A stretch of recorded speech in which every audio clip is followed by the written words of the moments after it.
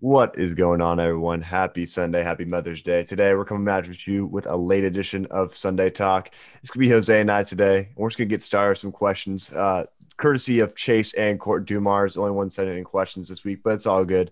We're expecting more questions next week, but we'll get started. Chase's only question. He asked, do you think it's the end of Kentucky, North Carolina for college basketball, with North Carolina getting a new head coach and Kentucky having a horrible season?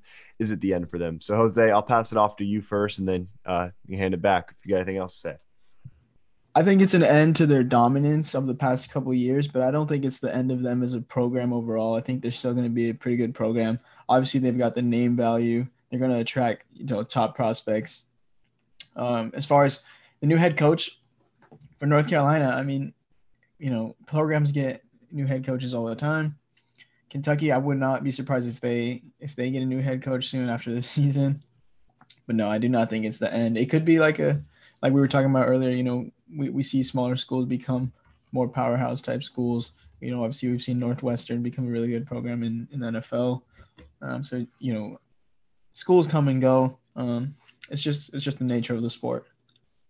Yeah, and I feel like it's like teams like look at the early 2000s and make a college football example out here. We saw teams like USC and obviously University of Miami were very dominant during that time, and then they kind of regressed, but they still had their name value. They're still going to get those 5 stars every once in a while. So I don't think Kentucky's still going to be it's like Kansas has kind of fallen off the map ever since Andrew Wiggins and Joel Embiid were there. So I think at this point they might And not be the most dominant people, but yeah.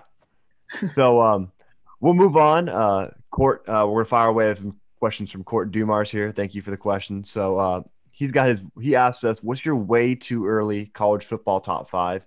And I went through and I looked at some teams, and I think I got a pretty square way. Not in any particular order, but this is what my top four would be. I'd have Alabama. I'd have Oklahoma. With Spencer Rattler out there. Georgia with DJ. I think they're going to be pretty solid. And I think, Georgia's got a pretty good shot this year. They got JT Daniels they might be able to get the transfer tight end from LSU. So Eric Gilbert. So I see some good potential out of them. And I think Ohio State could squeeze in there, just because they're such a dominant program anyway. They have all the returning wide receivers, their top two guys returning back. And they still got some solid pieces they always do on defense every year. But yeah, that's who I'd say is my top five. Jose, who do you have? yeah, I mean, I don't follow too much college football. Obviously, I do follow some of the top teams, but yeah, Oklahoma's going to be up there for sure.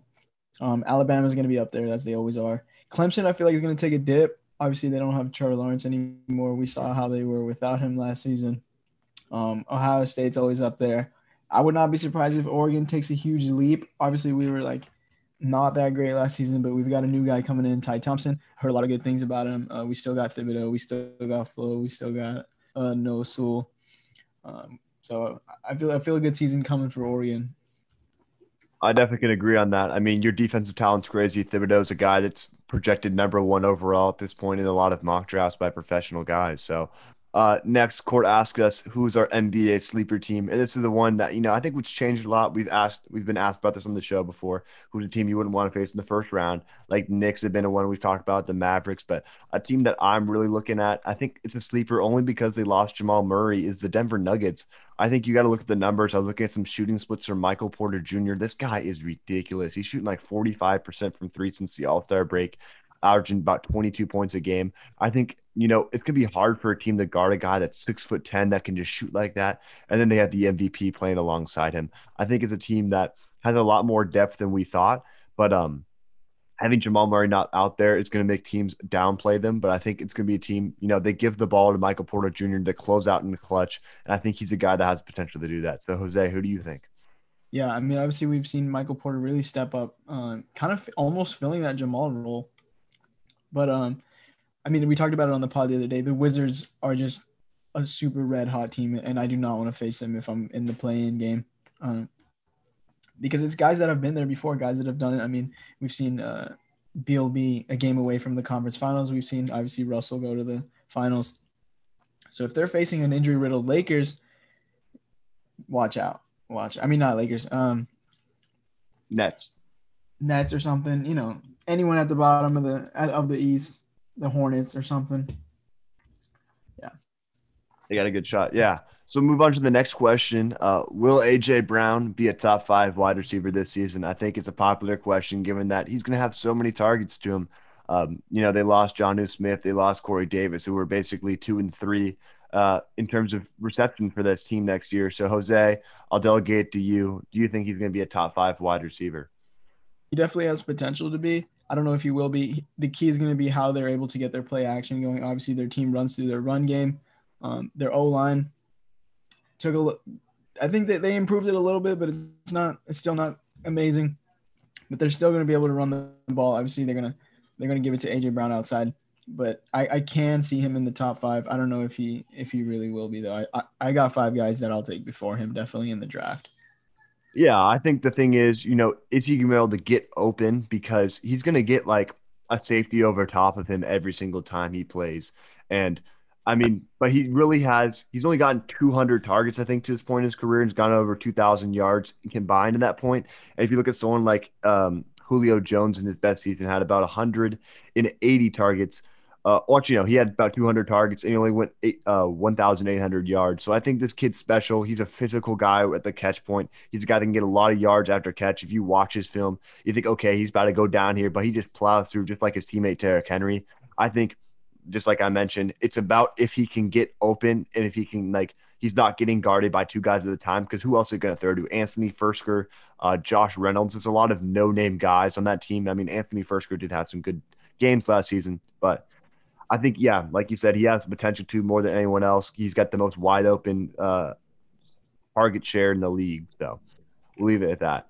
So then our last question, NBA draft is coming up soon, which we'll also have to address on soon. So Court asked us the two Jalen's, obviously Jalen Suggs is the name that's been very popular for Gonzaga, was a star for them this year. But a guy who's been under the radar because he was on the Ignite G League team, Jalen Green as well. So he's asking us, would you rather have Jalen Green or Jalen Suggs? And I think until we see, the success of these G League guys coming out, I'm at the role of Suggs. Suggs is the guy that's played against competition, in the NCAA tournament. He's also gone against some other teams out of conference play. So I'll roll with Suggs right now. But Jose, what's your opinion on this? Yeah, same. I'm taking Jalen Suggs just for the simple fact that he led this Gonzaga team to the championship game, obviously beating UCLA with the crazy buzzer beater, ultimately losing the championship, but definitely, was taking that Gonzaga team to the top of the tournament, when they don't play in the best of conferences. Jalen Green, a guy I haven't seen a lot of. Obviously, he's a local guy playing in the G Leagues, averaging 18 points per game, solid season.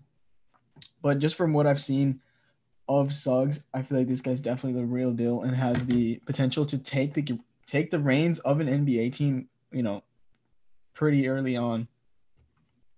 Yeah, so we'll see if all that. I mean, there's a lot of guys. We don't know a definitive number one. We think it's probably going to be Cade Cunningham at this point, but we don't know how the draft lottery is going to turn out because, especially in the NBA, you don't know what the order of the draft's going to be until closer to draft time. So we'll start looking at that soon. But without further ado, we're basically going to conclude this episode today. We'll get some more content coming for you later this week. But without further ado, this is Coast to Coast Podcast.